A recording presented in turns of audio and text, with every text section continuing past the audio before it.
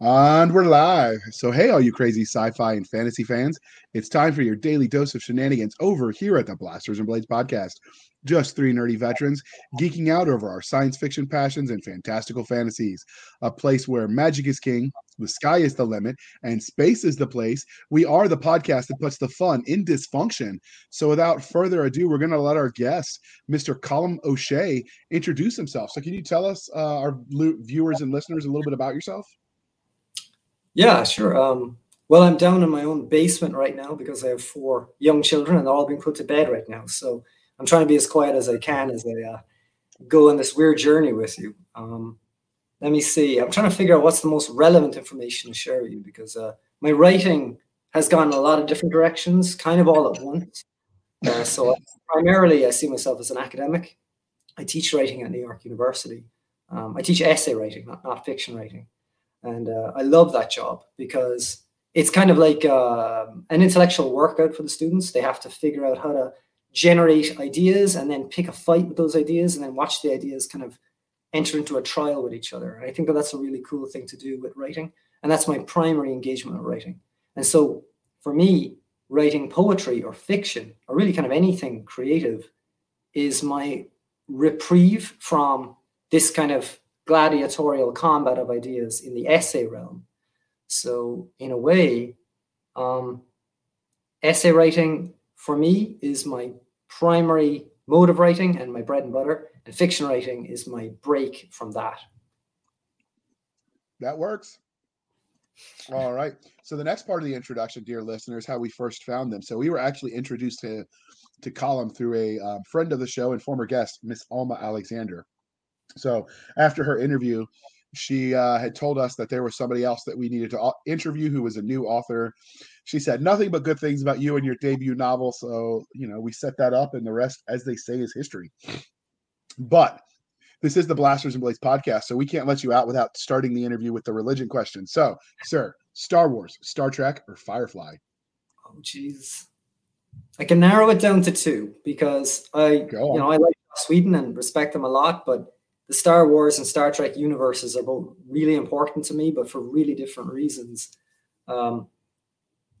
Star Trek is, the most optimistic kind of model of reality I can think of because it's about disciplined people entering into the ultimate spirit of exploration.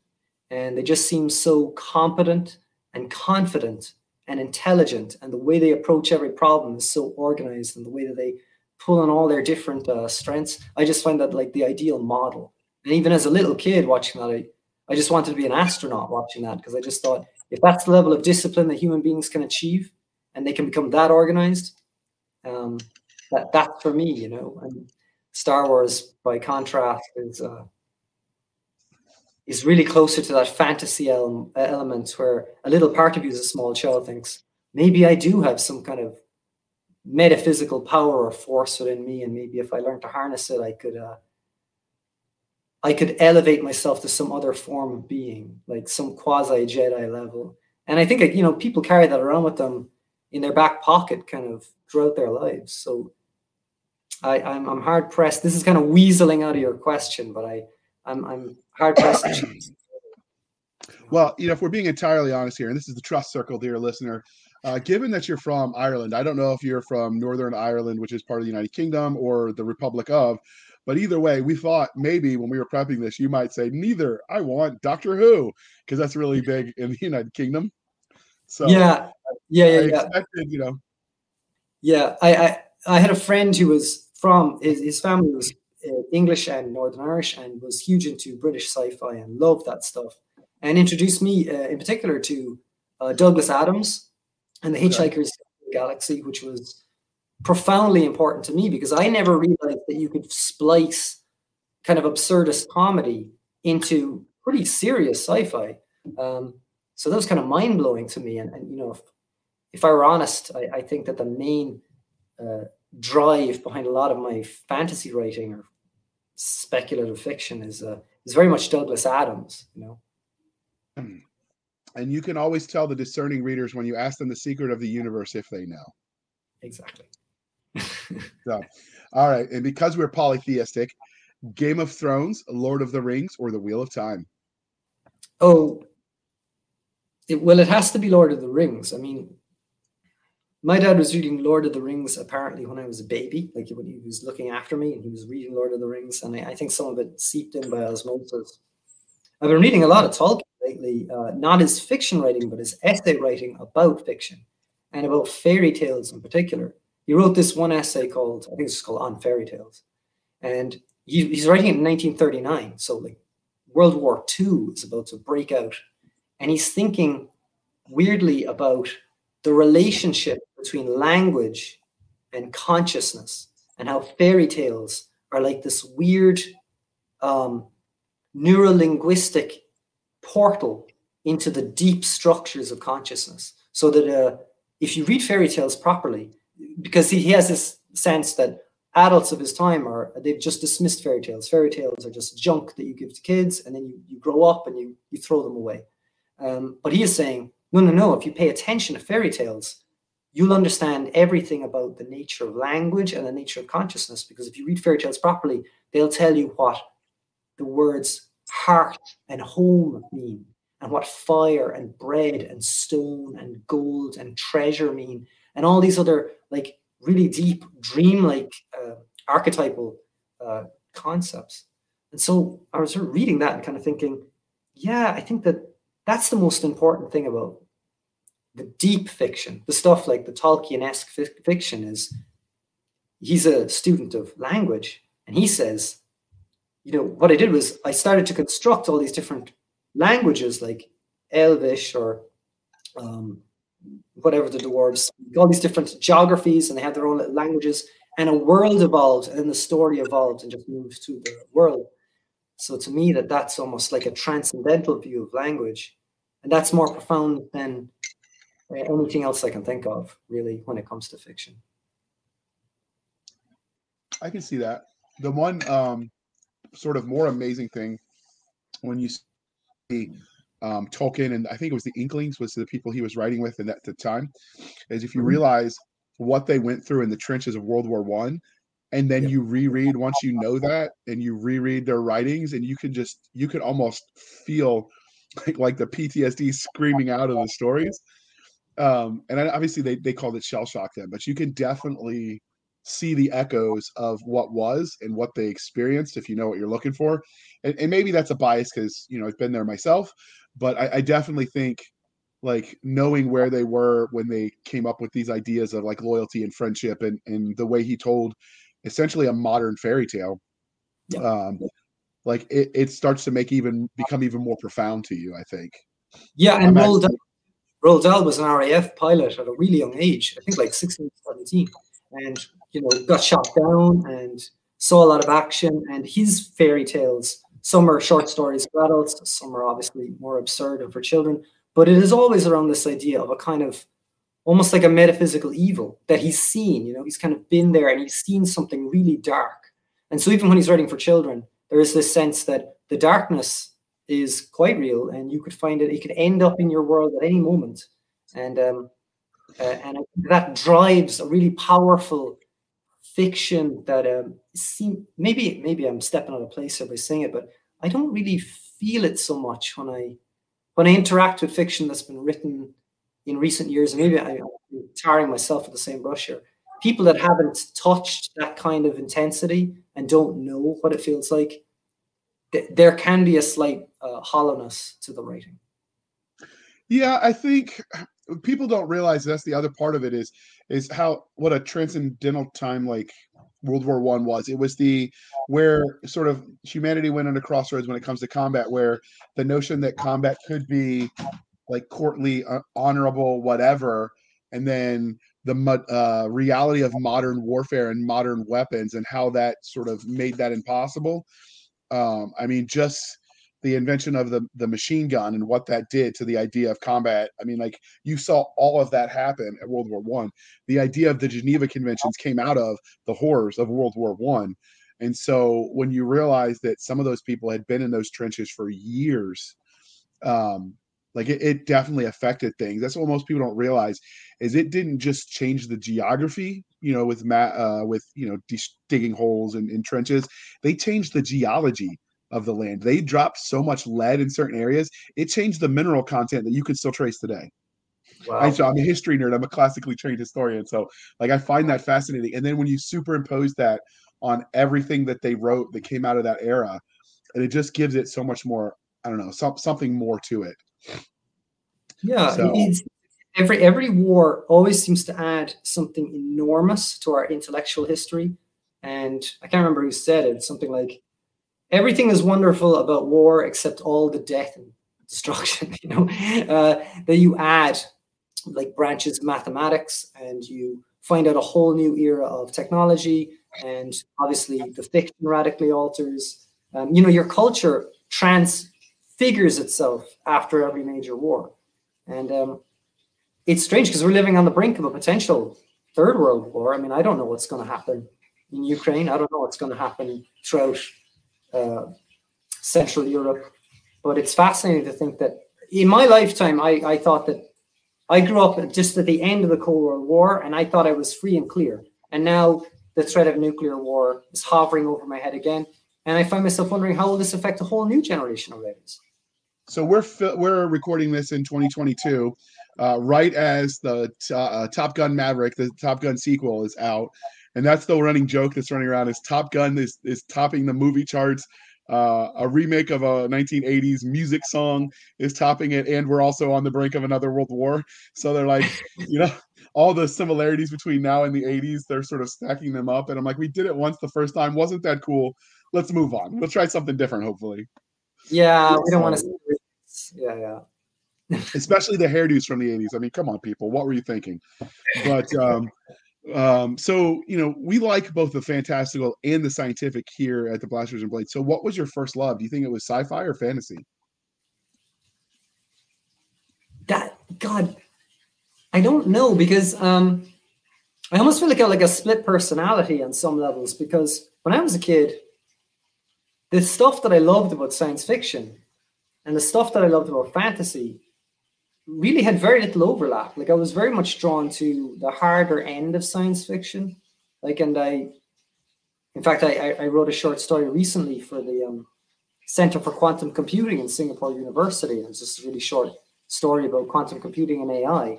And so there's this like hermetically sealed compartment just for hard sci-fi, which is just how would something work as a mind experiment. And then the fantasy thing is this totally different, fairly unrelated frequency where you're kind of going, what if you didn't have to think about the reality, the physical laws that you live in? How much pleasure could you derive from constructing brand new evils and brand new thrills out of that other world? So I don't know. I find them very hard to talk about and pick a winner. But I guess, God, it's such a rambling answer to such a straightforward question. It's okay. I mean, you gave the meaning behind it. You think it's they're so interwoven you can't separate them in your head. That works. In some respects, yeah. What was your first memory of engaging in speculative fiction? Was it your dad reading Lord of the Rings? Was it watching it on TV, playing games? Where do you think you discovered the genre? I definitely consumed more science fiction and fantasy. I grew up in rural Ireland, and a lot of my friends were just like most people, the random kids that lived anywhere near your house. And we spent an awful lot of time just running around in woods and fields and pretending to hunt each other, basically. And I was consuming way more books than they were, but they were consuming a lot of movies. And one of the things that I liked about our gameplay was we would just stick everything together so that if people wanted to be wizards or space invaders or ghostbusters, it didn't matter. Everything we would navigate and negotiate, and we would end up playing this mishmash of genres that don't fit together, and that purists would be totally offended if they saw us sticking together. And that really stuck with me, this idea that, you can put anything together with anything else, and as long as it's got this energy and this kinetic drive, it works. I'm not a purist. I'm very Catholic in that respect. That's one thing. It's universal. I've talked to through this podcast people from all over the world. From as far. Well, actually, I don't know how you do it, but we've interviewed people from Sri Lanka, from the frozen wastes of Canada, You know, like we've talked. I guess that's not all over, but I mean, the gist is I've talked to people from all over the parts of the globe. And when you talk to them about being a child and running around like that same, like it might not be the woods, maybe it's the rainforest or whatever, but there's something universal about boyhood, about running around and trying to, you know, play war, play whatever. Like that always is fascinating that for all our cultures might be different, there's some similarities. Honestly, I think that, whenever I'm writing, I can't do that anymore. For better or worse, I can't play make believe in that way because I'll just feel foolish. But I think on some level, fiction writing for me is trying to get back to that level of intensity where I'm hiding and I think something is about to get me. And that feeling of intense engagement, like I'm really, really alive. I'm not distracted. I'm 100% where I am doing what I'm doing. I try to create that experience for my characters. And yeah, I guess that my fiction is almost like a substitute for that kind of play now in adult Yeah. life. Yeah. So what is it about the genre of speculative fiction, that umbrella genre that you love? It's fundamentally mischievous. Like I feel like there's a lot of genres that are very kind of they're more attractive to more rule following types. Like if you're going to write a precinct drama or like a detective story or whatever, I don't mean to shit on the detective genre in particular. It's kind of arbitrary, but it is a bit more templatey. Like there's a sense that you have a contract with your reader and your reader kind of knows what they want and you're giving them a variation on this very specific experience that they want to have. Um, and what I like about speculative fiction is it kind of says, I'm really not promising you anything. You're just going to have to take on faith that this is a ride worth taking and anything could happen to you. Like this could just go hard left without any warning into a totally different realm that you didn't expect. And I want that as a reader or a viewer. And I want to surprise myself when I'm writing. And speculative fiction, to me, is the genre beyond any other that I can think of that can do that because it's just so vague about what it's saying it's going to do, Okay. So how did your love of speculative fiction as a genre transition into you writing stories in this space? So how'd you go I from reader to writer? Yeah, I went from reader to drawer first. I mean, as a kid, I spent most of my time drawing images of stuff that I was reading or fantasizing about. And I spent so much time drawing. I actually thought up until the age of 16 or 17 that I was going to be an animator. And then I transferred to a school that didn't have an art program. And the one animation studio in Ireland, Sullivan Bluth, shut down. So it just seemed like that wasn't on the cards. And I just pivoted into writing. And I'm glad I did because I love it. I think there's something that can happen in the written word or the spoken word that the reader's mind or the listener's mind can create their own images. So you have this like unique relationship with them where you're almost giving them a prompt and then their imagination fills in the empty space. Whereas when you animate something or film something, you're doing a lot more heavy lifting for them and they become a lot more passive. So I'm glad I don't have any serious regrets, but I still visualize very much what I'm doing, and it's speculative fiction again is very vivid and very visual, and a lot of my characters I've noticed now, I've written a bunch of short stories, and they're very I don't want to say cartoonish, but they're very weird and kind of garish, and they're almost like caricatures. So I can actually see the visual background.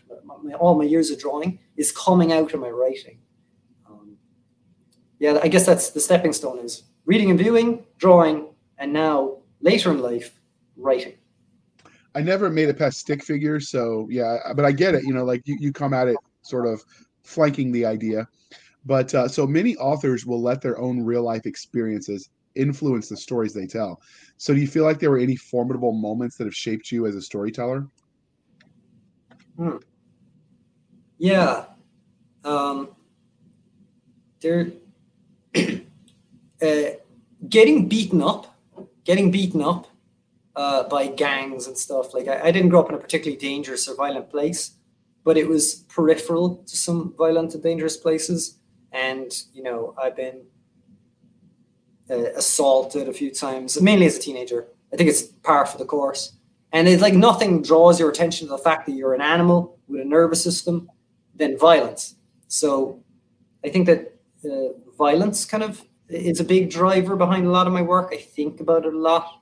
I did a lot of martial arts as a result of that. And I think a lot about the reality of just being a physical being that's frail and that lots of things can go wrong for. And I think it makes every scene more intense and more urgent.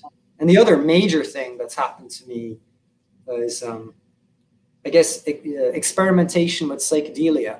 That idea that you can radically alter your consciousness and you can find yourself in a totally different reality, really. Like, you can touch that archetypal place where Tolkien says the fairy tales come from. And it's real. It's a real place, and you can go there and you can see ancient forces and beings you don't fully understand. And between those two things, like the hyper reality of violence and the surreality of the psychedelic experience, those two extreme poles, I would say they're the things that I navigate through when I'm writing.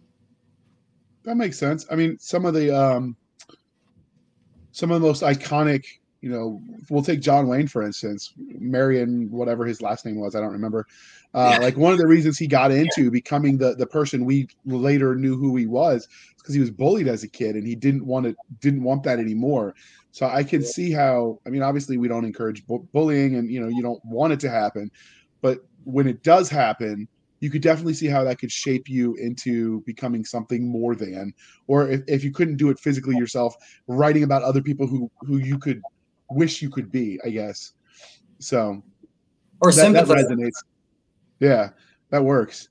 So transitioning away from the writing side, let's talk about things from the fan angle. I know this is your first, fiction novel, but you've written nonfiction essays and poetries. So has anybody ever asked you for your autograph yet?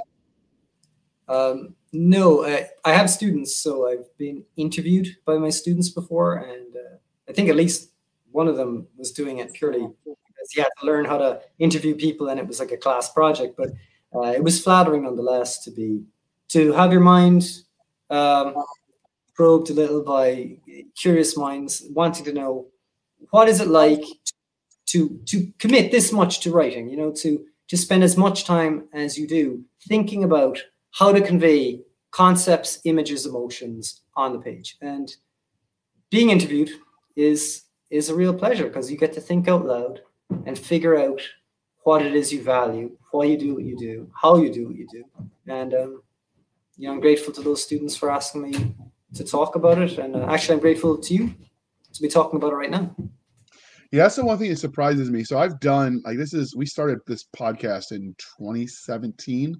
And we were the Sci-Fi Shenanigans, and then we rebranded to do Blasters and Blades. And so I've done hundreds of interviews. Like, this is episode 159 since we rebranded, and we were at 180 at Sci-Fi. So I've done lots of hours of interviews. And I've been interviewed a few times myself, and it's a lot different to be on the other side of the microphone, as it were. It's a lot more stressful. And I listened because I edited, my own interview. We had a guest interview come and interview me on one of my projects. I'm like, man, I sound like a moron. So every time I get somebody that comes on and like they're smooth sounding, and I'm like, okay, that's impressive because you've been on the other side of the microphone. And that's the other thing I noticed is some of these questions like, oh, what work of fiction was transformative for you? What was your first memory? Like, those questions every time we interview someone, I think, what was mine? And I remember a different one every time. And I couldn't tell you which one was the real one, but ask me any day and I'll give you a different answer because there's, that moment of time where so much is affecting you as a kid where you're being changed. So like, I get it. It's stressful for, it's crazy. For what you're doing. I often feel like there's some sort of crappy press secretary, presidential press secretary, just giving answers. And like, we have no idea if what the thing is saying is true or even remotely accurate. It's just like the first idea that came into this entity's head and said it out. So I'm sure if we played this again in another parallel universe, I'd probably be giving radically different answers to you too,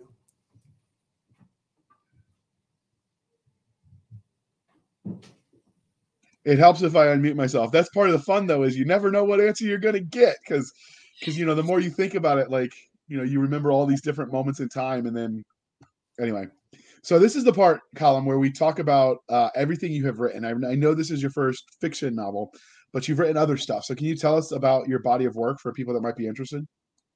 Yeah. Well, I started writing for fun when I was 7. I noticed that, like, as soon as I had any free time at school, I hated school. I really, I never had the homework done. I just couldn't concentrate on the place. But I noticed that I was always drawing and I was always writing. And I started writing things which I later found out one would call poems. So I'd say primarily my first experience of writing is mainly poetry. And I've had a lot of poems, individual poems published. Um, but what I would like is to collate them, put them in some sort of collection and have them published as a book. Because this, I'm 44 now, so I've been writing poetry for a really long time. And they're just diffuse and just spread out all over the world. And I feel like they're all like orphans. And what I want to do is to build some kind of home and keep them all together in a book. So my first port of call, I suppose, after I take care of the launches of these books this summer, is to try and focus maybe a little bit more temporarily on getting a book published of poetry. I've written some short stories. I've written some articles, mainly about film and philosophy and metaphysics, things like that. And I'm really interested in the concept of play. So, I've got a podcast and a website that I share with a movement coach we're thinking about the value of play, physical play. So we have writings on that website too, if anyone wants to check that out. I got a monograph coming out on the sacred geometry in James Joyce's Finnegan's Wake. That's coming out this year. But absolutely nobody is going to read that book except academics. Like, it costs like $150, something like that. It's crazy. So, stay tuned for it. That's the problem, that since I'm not in college anymore, some of those interesting books that I would love to read, you can't get because you don't have access to those academic libraries anymore and JSTORs and all the cool things. But I think everybody that grows up, did you read Shel Silverstein as a kid? Yeah. My daughter, my 10-year-old daughter, is reading him a lot at the moment. She started memorizing his poems because she noticed and so did I. So I had decided that I was going to try it too. And then my first proper attempt at actual writing, because like I tried to write a novel in middle school, and it was like 5 pages of setup where you're describing this world, and it was epic. And then I got bored with it, and I tried to end a novel in 1 paragraph. So I mean, it was horrific. I hope my mom burned it. And then when I was a kid, I would start writing a novel, and I would get caught up on the cover and just obsess over the cover, and I would never even start writing the book. And then when I got to high school, I was in the honors program, and I'm doing, you're reading like the epic poems, Beowulf, Gilgamesh, all the things. And I'm like, I could write that. So I tried to write an epic poem. And I hope she didn't keep that, but I can't imagine it was very good. Like, I have vague memories of it. So like, there's value in learning poetry. If nothing else, it teaches you like how to pick the right word. And sometimes like there's value in the way a sentence reads as opposed to just the content of the sentence, but how you say it. Yeah. Like that's, there's value in that, even in this sort of bullet point digital age where we've sort of gone backwards with text messaging, where it's almost like the telegraph again on the way people write, like shorter sentences, the less flowy. So I find it, by the way, that if someone were to tell me, let's say I was growing up, let's say I was 7 years of age again, and someone said, in the future, people will be extraordinarily time-strapped, and their attention will collapse, and they'll communicate a lot in really short messages. What do you think will be the leading art form of the day? And I would have just guessed poetry, and it's definitely not the case. I don't understand why that art form has died a death. Like, it couldn't be less relevant to most people's lives. Now, I know there are people out there. I personally know a lot of great poets, and I know that there are people out there that love poetry, but no one can deny that it's a deeply, deeply maligned and forgotten art form. And I find that inexplicable, because a well-written poem compresses so much wisdom into such a short space. I can't understand why poetry is so unimportant. I don't know. Somewhere along the lines, I think public schooling, and I'm speaking specifically as an American who went through American public school. It's almost like the teachers reveled in making you read the most miserable stuff, and you made a generation after generation of kids hate reading. And so there's value in some of the classics, and I love them. I've read them. I've got some of them in hardcover. But I also think there's value in teaching kids the joy and passion of reading, and so making it relevant to them first before you start forcing all the, more esoteric stuff down their throat. Sure. Yeah. And I think, I mean, look at probably the poems they read in school, and it was just like, well, I can't understand where you come from. My mom's an English teacher, and she introduced me to the war poets, like the First World War poets, like Yeah. Owens and the like. And it blew me away. Like I didn't understand how profound and impactful and emotional and clever, actually, and devastating and ironic poetry can be until I read those war poets. But I think it was like the last generation of great war poets, and then from that point on, maybe it was just simply a function of the fact that we had more recording devices, and when we think about the Second World War, we think about like footage, newsreel, Right. Things like that. Like we don't kind of feel the need for the poetry, but those trench poets, so some of the most profound modern poetry, but we don't think that that's modern poetry. We just kind of isolate into, well, it's war poetry, but it's not. I think some of it is you almost need space to be bored to develop your imagination. And so many people these days are glued to electronics, and they started with like, Nintendo, Xbox, Atari, whatever. And then now you got smartphones and they carry it around in their pocket. And it's done a lot of good things, that technology has. But nobody just sits around in their own head and wonders what if. Like, I mean, can you imagine, like when we were kids, how many times did you lay on your back, stare at the sky and see the clouds and like tell yourself a story, right? Well, normal people did. I didn't. When you're colorblind, you don't see regular clouds unless it's a storm cloud. But like that concept of that imagination, and like there's nothing going on. You can either sit there and whine and be bored, or you can entertain yourself. And I think in that act of entertaining yourself, you sort of build those creative muscles. And I think the generations that wrote poetry had that in spades. So it was something that was out of the ordinary, and the lyrical nature of poetry sort of made it stand out, like made it different than just the humdrum, right? So I think there's something to that. Yeah, I mean, going even further back, I was reading it was a letter that the artist MC Escher, the guy that does these impossible worlds where you can kind of see a guy constantly walking up the same staircase, all these kind of mathematical art. He's writing to a friend, and he was saying, "Oh, I'm in France at the moment, and I'm seeing these caves, and the paintings inside are maybe 70,000 years old, and there's this huge bull, and it's like 20 feet long. And whoever was in here painting it with a little light, like some sort of torch, they probably couldn't have seen the end of the bull when they were painting the head. But some great drive made them go into this dark space and paint that energy, paint the bull on the wall because they just had to." And I think that what you're saying is profoundly true. We don't need to paint the bull anymore. And that's a problem. Yeah. And I just, I think, like I said, there's value in time in your own head. But we might be boring everyone. You and I are interested in this stuff, and I don't know that everyone else is. So while all those essays and talking about poetry is fascinating to me, we're here today to talk about claiming the wake. Is that how you say it? Claiming the wake, like, yeah. Okay. So where did you get the premise for this story? How'd you come up with the idea for it? Well, it's a mishmash of things, because on the one hand, it's a kind of acerbic but loving recollection of what it's like growing up near fairly tough kind of working class Cork guys, but then also my fascination with artificial intelligence and virtual reality. And I figured no one is quite putting these two worlds together. What will happen if I stick these things together? And I think the main reason I wrote it is because I had my first kid. My wife and I had our first kid, and Congratulations. Oh no, I wrote it 10 years ago. Oh.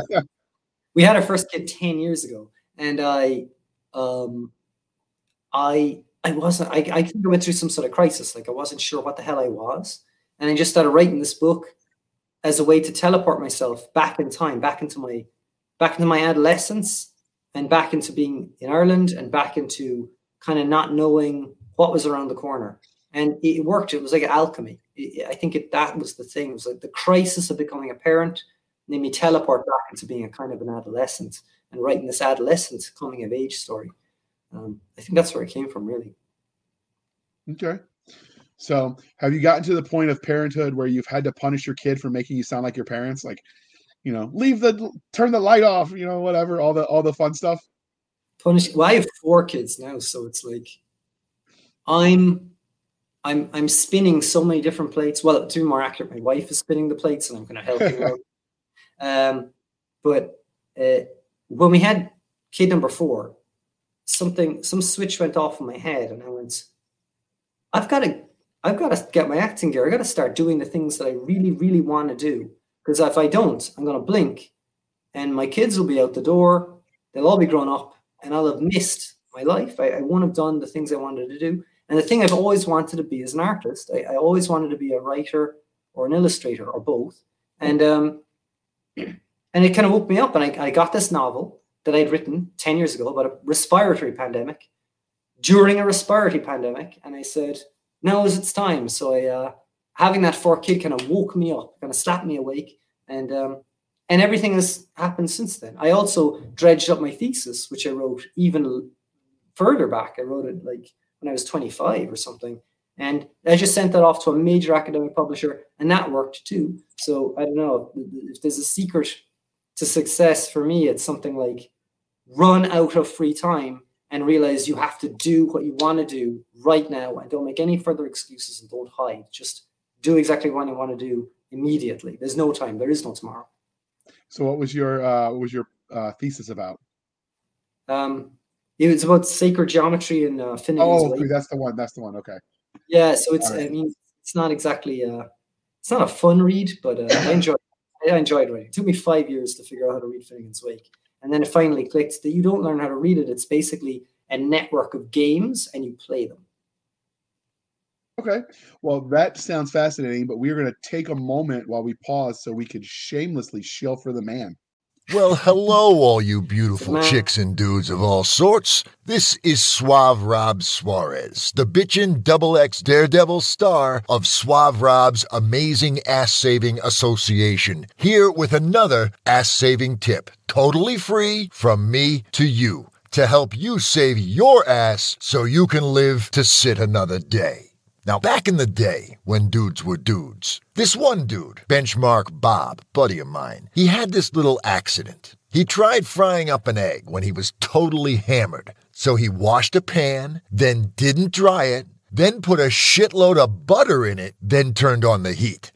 Well, when you do that, chicks and dudes, the water makes the oil go splatzo all over your own personal face. And good old Benchmark got his bench marked, if you know what I mean. Like, when he took his apron away from his face, it looked less like a face and more like someone had stepped on a pepperoni pizza. I don't like to think about it. But that goes to show you, you know? Always dry your pans before you put oil in them, man. Especially if you're frying an egg. Want to know where I learned all this gonzo shit? I got it all done up pretty for you in Suave Rob's XX Daring Do, the first book of Suave Rob's Awesome Adventures by J. Daniel Sawyer. Come share the awesomeness with me, my brothers, 'cause you never know. The ass you save may be your own. Given the irreverent nature of your writing, I figured that was the perfect pairing for a commercial. Mwah. Dave Robinson is the guy that narrated that. Like, he's awesome. So, before we dig into the story itself, let's take a moment where we talk about this glorious cover that you got. So, that is a very unique cover. So, where did you come up with this concept? Did you draw it for one? No, I came up with a concept because it's a plague mask doctor from the Middle Ages. And these guys, they used to wear these actual masks. But I contacted a guy, Irish-based artist called James Gwynevin, and he does these really raw, kind of really compelling, nightmarish pen and ink drawings. And I said, I just really dig your work, and would you be willing to work with me on, well, first the cover, but now we're thinking about doing a graphic novel together. We'll see if it pans out. But I'd love to do more work with James, because this guy he's just a man, you know. As you can see, that this is the stuff, a nightmare. And anyone who's interested in dark, nightmarish pen and ink drawings, he does a lot of other stuff too, but this, I think, is his forte. Should check him out. Yeah, it reminds me a little bit of those old black and white cover books for the ghost stories that you'd read as a kid. Yeah. Yeah, it has that vibe going for it. Now I'm curious about those masks, if they actually did anything to protect the person wearing them, or if it was just superstition.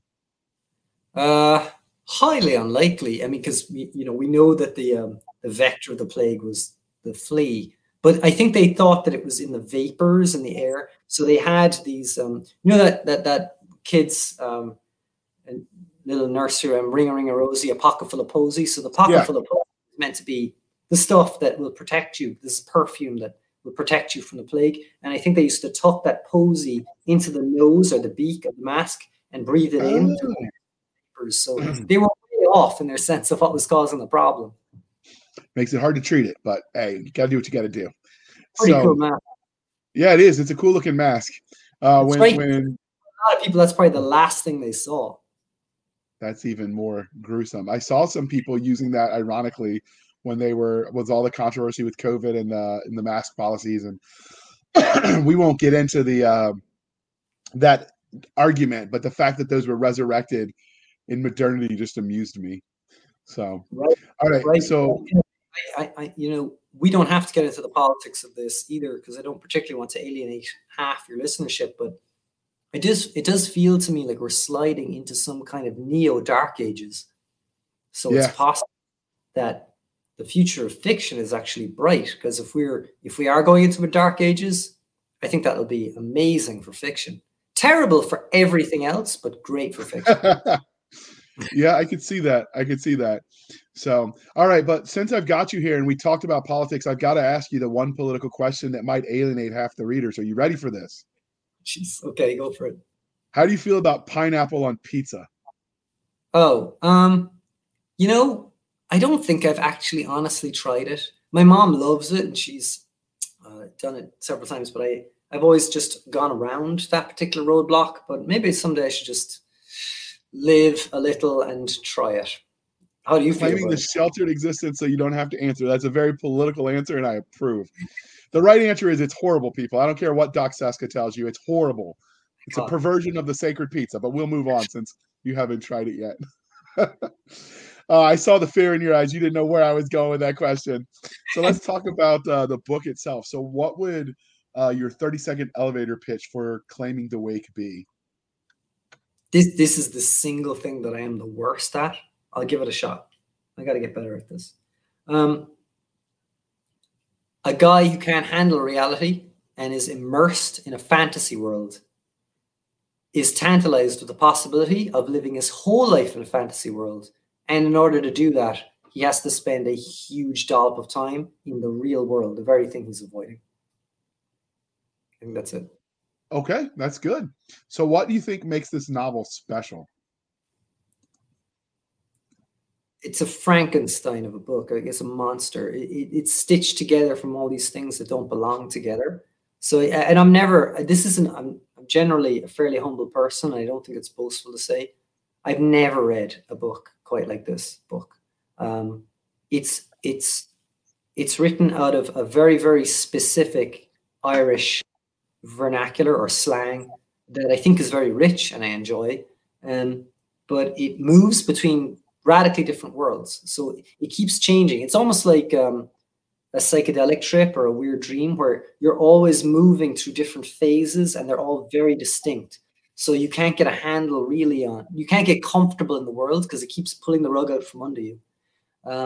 So that's the kind of experience I want to have when I'm reading or watching anything.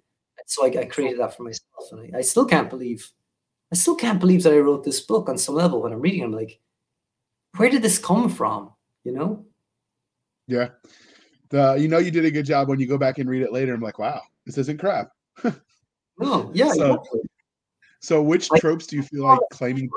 It's not crap. Yeah, it's not crap. So which tropes do you feel like Claiming the Wake hits the best? Tropes. I think it's particularly good at undermining tropes. So it sets up a scenario, and you think, I know how this is going to play out, and then it just keeps undermining everything. In fact, I would go so far as to say, I came across this concept a few years ago. I hadn't heard the term when I was writing the book, but I think it nails what the book is, which is this concept of slipstream.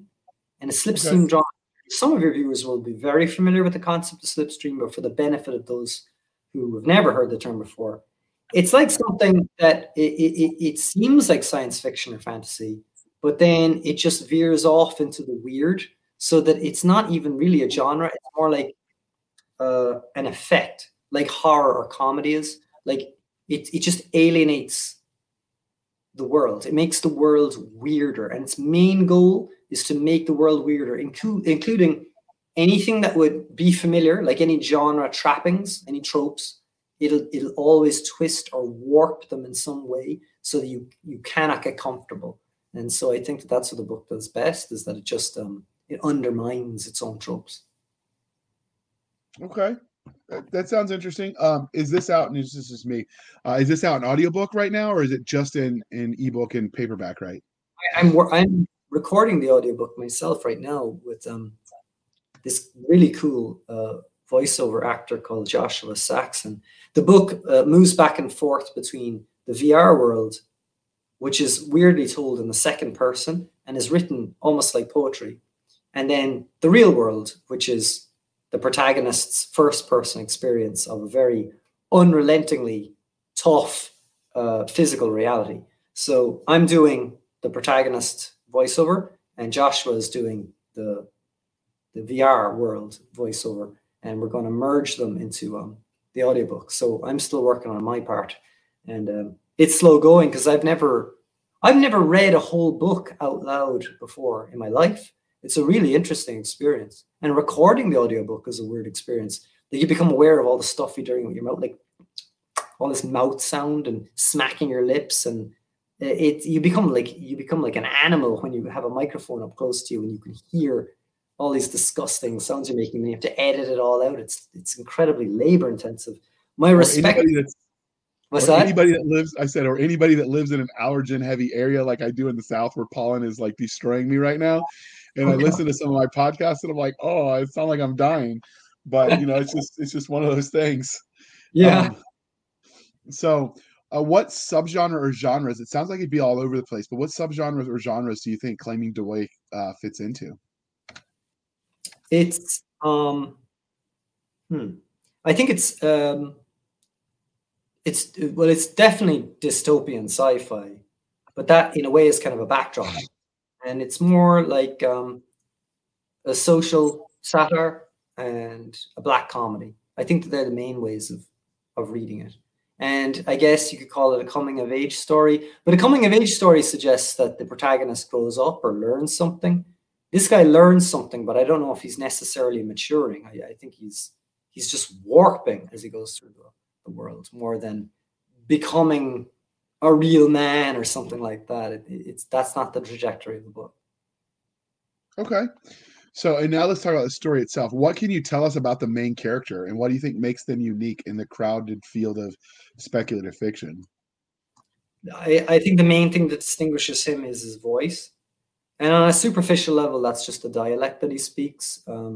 Similarly to, I don't know if your viewers or listeners are familiar with Trainspotting, but one of the things that set Irvine Welch's world apart and Renton, his narrator, apart was a pretty acute ear for a Scottish dialect and a very unique way of being in the world, because he's this Scottish working class guy. And I love that. Like I read Trainspotting in '96 when I was just starting college, and it made a deep impression on me. And so, like, I'm not claiming I'm like Irvine Welch, but I definitely have a sense that the language of the narrator has a huge impact on the reality of the book. So Alex DeLarge in Clockwork Orange is speaking this weird patois language that Anthony Burgess just generated. Again, he was a student of Finnegan's Wake, and he created this like almost artificial language that created a world and a worldview. And I think that that's something that this book does. Tato, that's the name of my protagonist, he speaks in a kind of weird language that generates a reality around it. Okay. So were there any secondary characters that were especially memorable for you in this book? Yeah.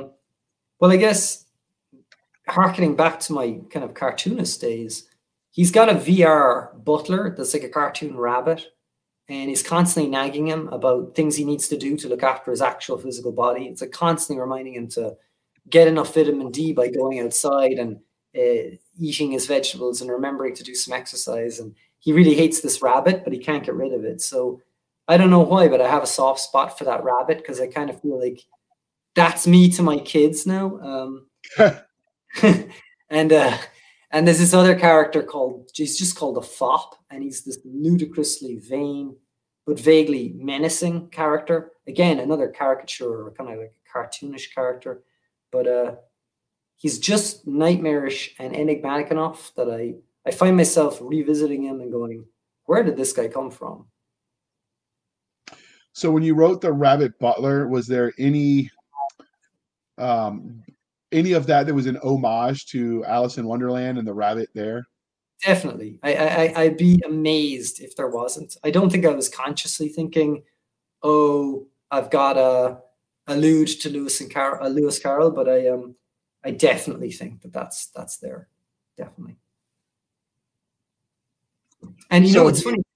Lewis Carroll, as you probably know, was a professor, a university professor at Oxford. He taught logic.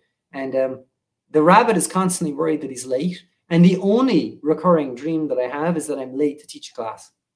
So I think that's Lewis Carroll.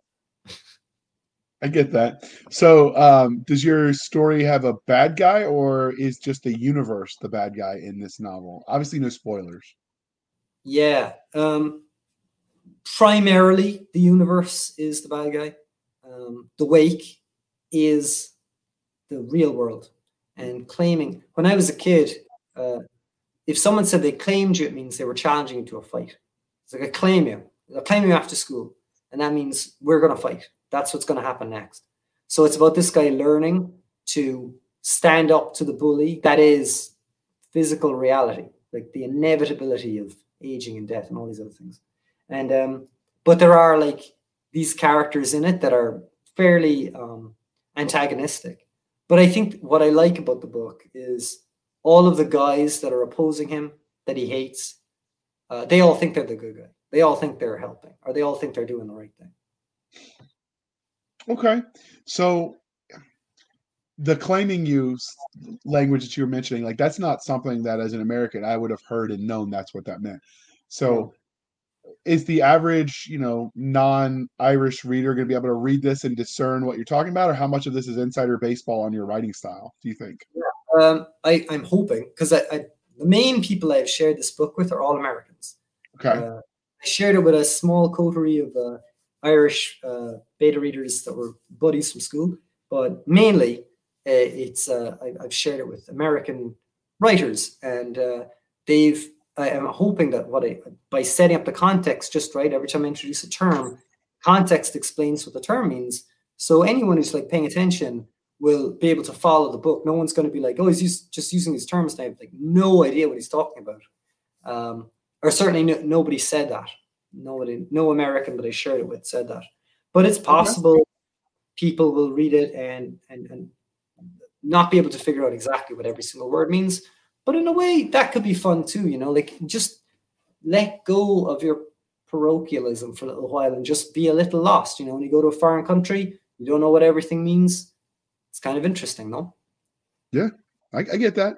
That was the biggest culture shock, even when I was talking to people in English when I was deployed overseas, because we worked with Australians, with people from the UK, with New Zealanders, people that were speaking English when it was their second language from South America, and then some of the I don't want to call them mercenaries because they were more contractors, but essentially they're mercenaries from South Africa, and all of us were speaking English, but none of us were speaking the same language. Yeah. And so, I can't remember if it was Wilde or Churchill or someone else. You're a history buff, maybe you could tell me.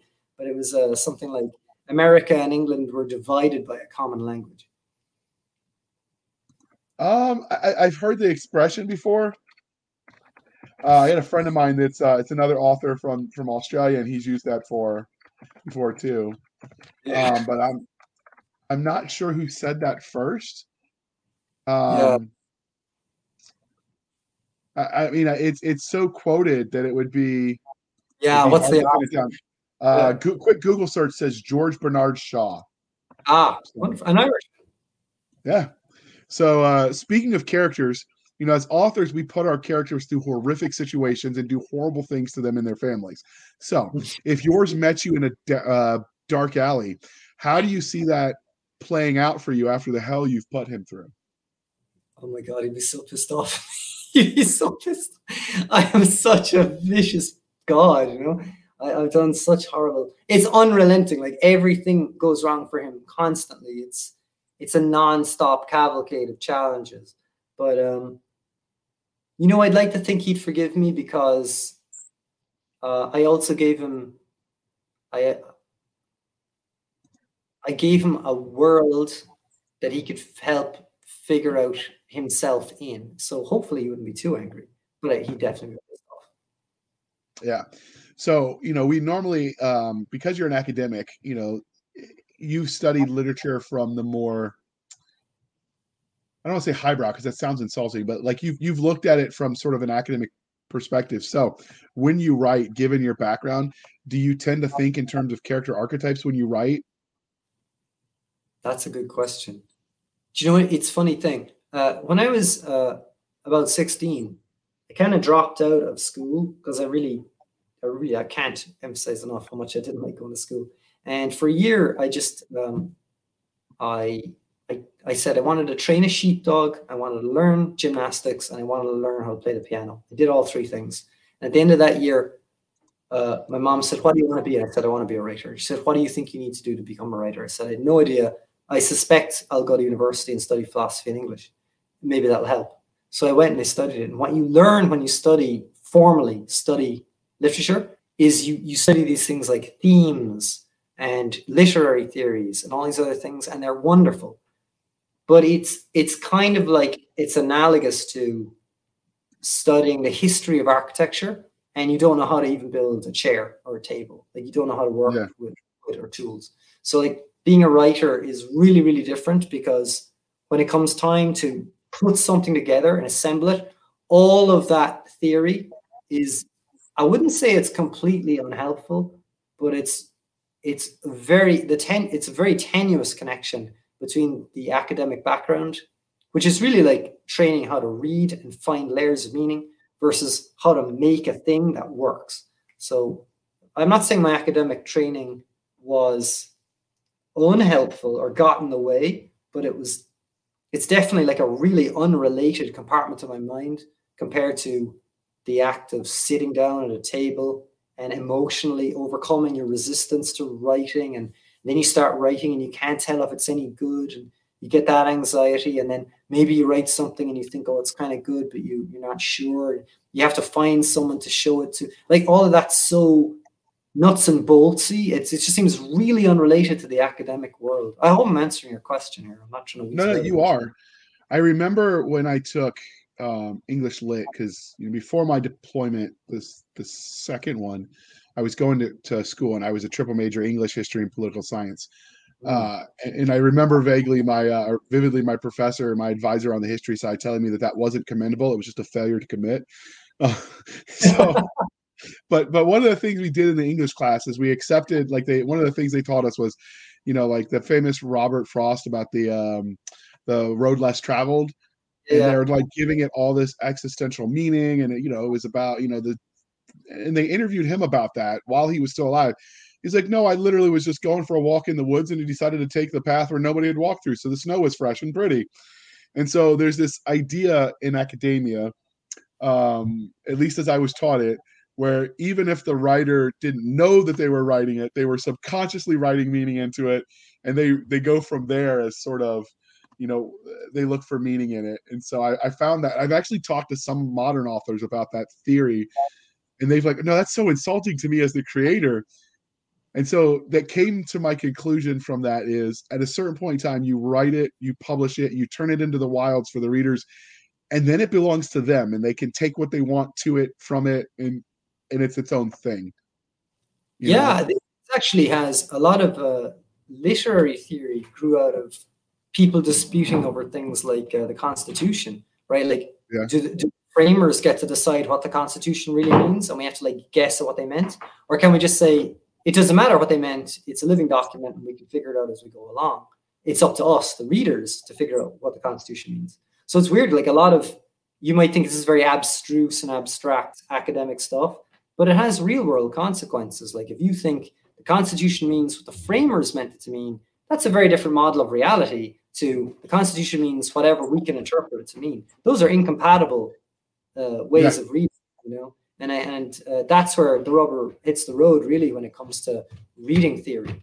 And I actually think that that's what the university is particularly good at. It's for training people how to, not just how to read, but thinking about different ways people read, because that's really interesting. So I had a professor in college tell me that. He's like, when we were talking about that exact argument, he mentioned the founders, the strict interpretationalist versus the living document crowd. And there's a name for the people that inherit it or read it strictly as it was written. It's actually got turned like it's got significance in the legal field. But he said it's like, you know, you're going to a book club and everybody's invited and you're having the discussion, but side A read one book and side B read the other, and they're talking at each other, not realizing they're not talking about the same thing. And he said that's where you, as someone who might desire to create content someday, have to build that bridge so those two sides can talk to each other. More and more so. That's profoundly true. Like I love America. I'm an immigrant and and I'm a naturalized citizen, and my kids are American, and I want America to continue to flourish. And I'm really concerned that an inability for us to read each other is causing some sort of schism in this fabric of space-time. It's like ripping the fabric of the country apart. So we need more translators of different value systems, and we need more like people who can help the other side read what the other side means, so that we get less hysterical, quite frankly. I think the well, you know, my answer to that, and I actually have one, is very political. So we'll just move on. So neither one of us alienate half the country. So what you've told us a little bit about the main character and some of the secondary characters, and that rabbit sounds funny. I'd almost like to read that as a graphic novel just to see how that would look. But what can you tell us about the universe itself? In many ways, like the worlds where the story is told is as much a character as the protagonist and the antagonist. So what is going on in this world? Is it modern world with just slight differences? Like what's going on in the world itself? Yeah, well, so the novel is set at the tail end of a pandemic. So the pandemic is receding. It's a very bad pandemic. It's not COVID-19. It's basically another Black Death, and a lot of people have died. But the world is moving on, and a section of the public has developed a fairly significant level of disaffectedness. They've just withdrawn into VR technology, and many have developed a kind of form of agoraphobia. So they're like really, really legitimately scared of the physical world. And my protagonist is basically one of them. So because the bulk of the book is first person, we get his jaundiced view of everything. And his view of everything is that it's fundamentally malevolent. But if you read between the lines, you start to figure out there's an awful lot of beauty hidden in his reality that he's either missing or skipping over. And he unintentionally lapses into pretty poetic descriptions of his world. It's just that it happens to be a dark, malevolent, evil poetry, but it's poetry nonetheless. And I guess that's my favorite part about the book, is that he's surrounded by fascinating reality, and he's just reading it through this scrim of fear. But there's a lot more going on than just fearful stuff. It's just that that's what he sees. So he's an unreliable narrator at the first person level.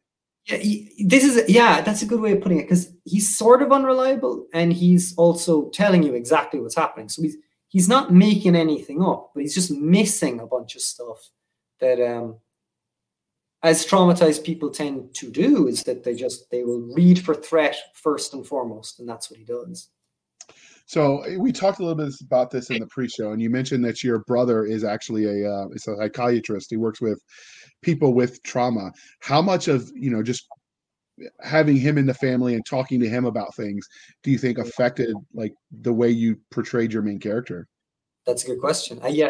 I should say specifically, he's a cognitive behavioral therapist, and although he has trained in psychodynamic stuff too, so he can do the classic "tell me about your mother" questions. But very Freudian of him.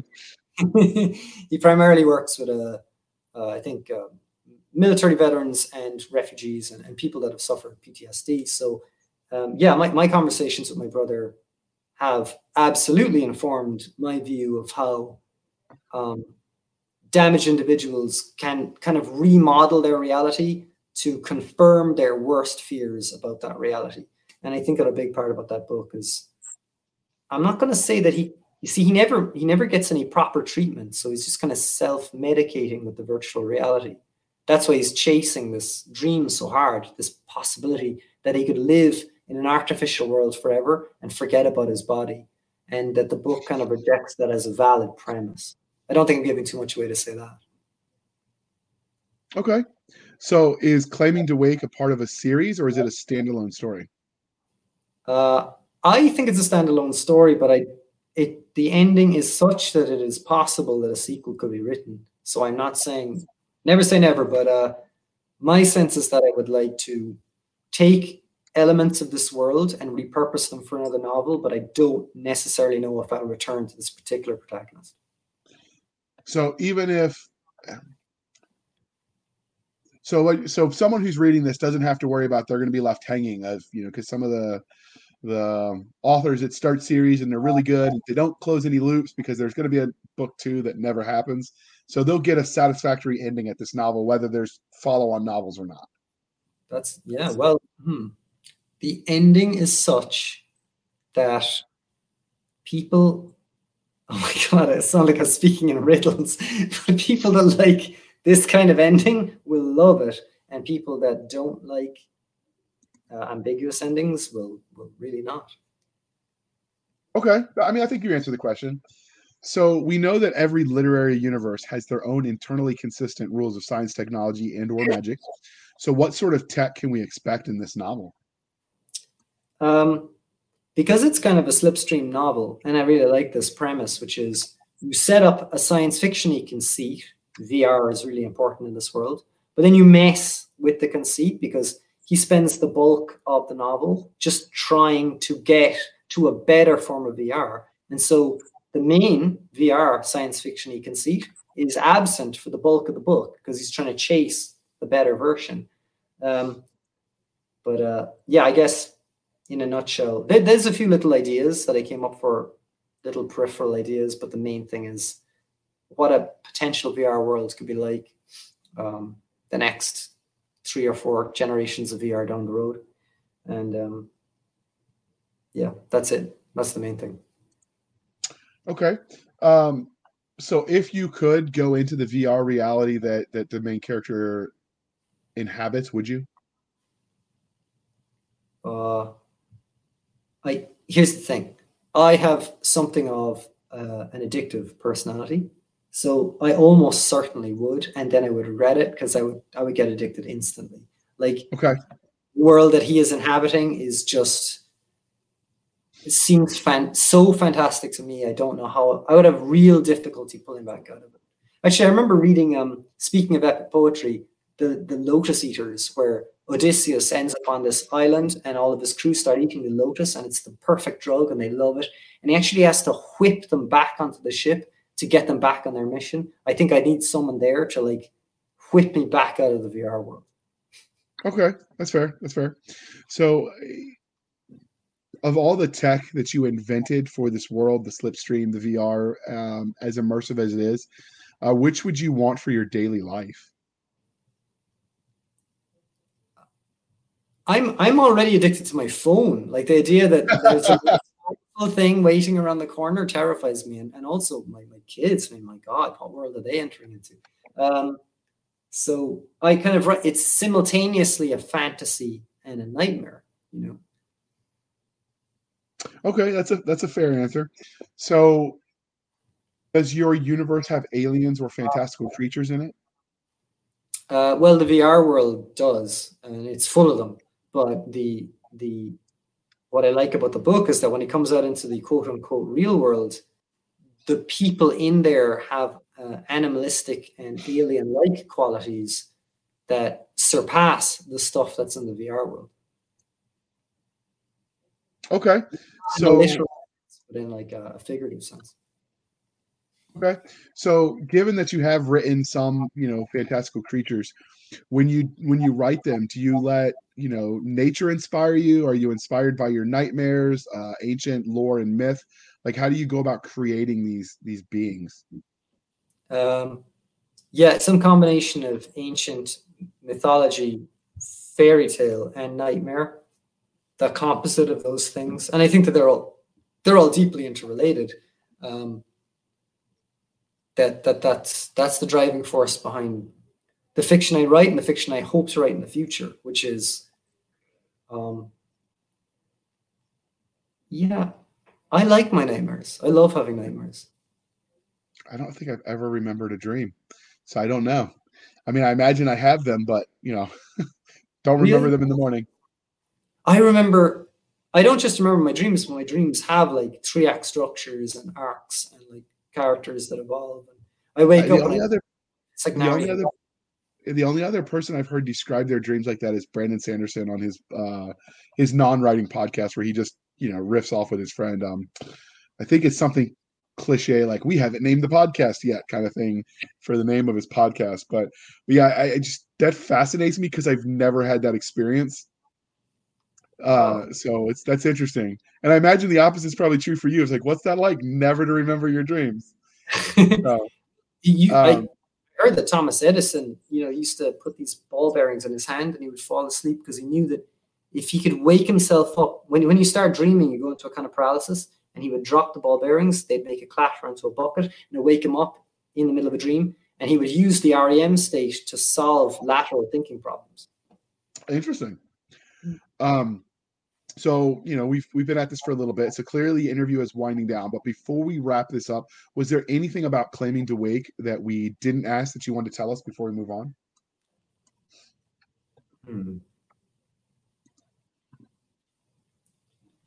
I don't know if this is important to the readers who are listening to the podcast, but it's a deeply personal book for me because I really think it's stitched together from every little element of my subconscious. And I've never made anything quite like this before. And I don't see many things out there that are like this. So I don't know if that's a compelling reason to read the book, but I think it's a good enough reason to at least check it out. That's all I would say. It's a very odd. So for those interested in checking it out, what would you say? Because we have some people that listen that actually listen with their kids. Their kids are voracious and precocious readers, but they're also still kids. So what would you say the age range for this novel would be for your target audience? It's definitely, and I regret this looking back on it, there's a lot of profanity because I just think that's right for this character. But I know that profanity is more striking in America. Like I think that generally speaking, I think people swear a lot less here. That's my sense. Really? Yeah, Okay. maybe, I don't know. In working class and rural Ireland, I think that swearing is a very kind of common way of interacting. And maybe it's the case in a lot of working class communities in America too, but there's just a sense that once it's on the page, it should be dialed down. And I let a lot of profanity into the book. So if you have young kids, I would say, unfortunately, it's probably not for them unless you don't care about them being exposed to that. Maybe someday I'll release a cleaned up edited version, but something tells me that would neuter it in some way. I don't know. Yeah. That's fair. That's fair.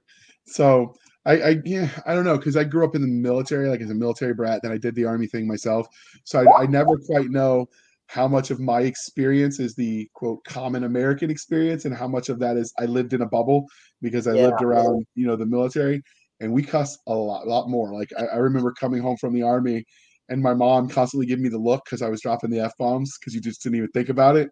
Yeah. Having to learn to speak again, if it were, as it were. So you never know. But okay, so this is the part of the interview, dear listener, where I remind you to please be kind and speak your mind on the reviewing platforms. Your reviews help the right readers find the right books, so do your part and help move this along. So, Colm, can you tell listeners how they can find you? Yeah, I mean, predominantly be through my website, colmoshay.com. There's a way of emailing me there. And I have, I think it's linked in the show notes, but I have a Facebook page and a Twitter account. And that's pretty much it, I think. I'm a bit of a, by 21st century standards, I'm something of a recluse, I guess. I don't have too many channels through which you can meet me. I'm right there with you. Like, I grew up where everyone was paranoid about the government spying on them, and now we are like, "Hey, spy on me harder, please!" As add the Alexa and the Google and all the listening to like, no, Specifically enough to me, you need to read my emails. right.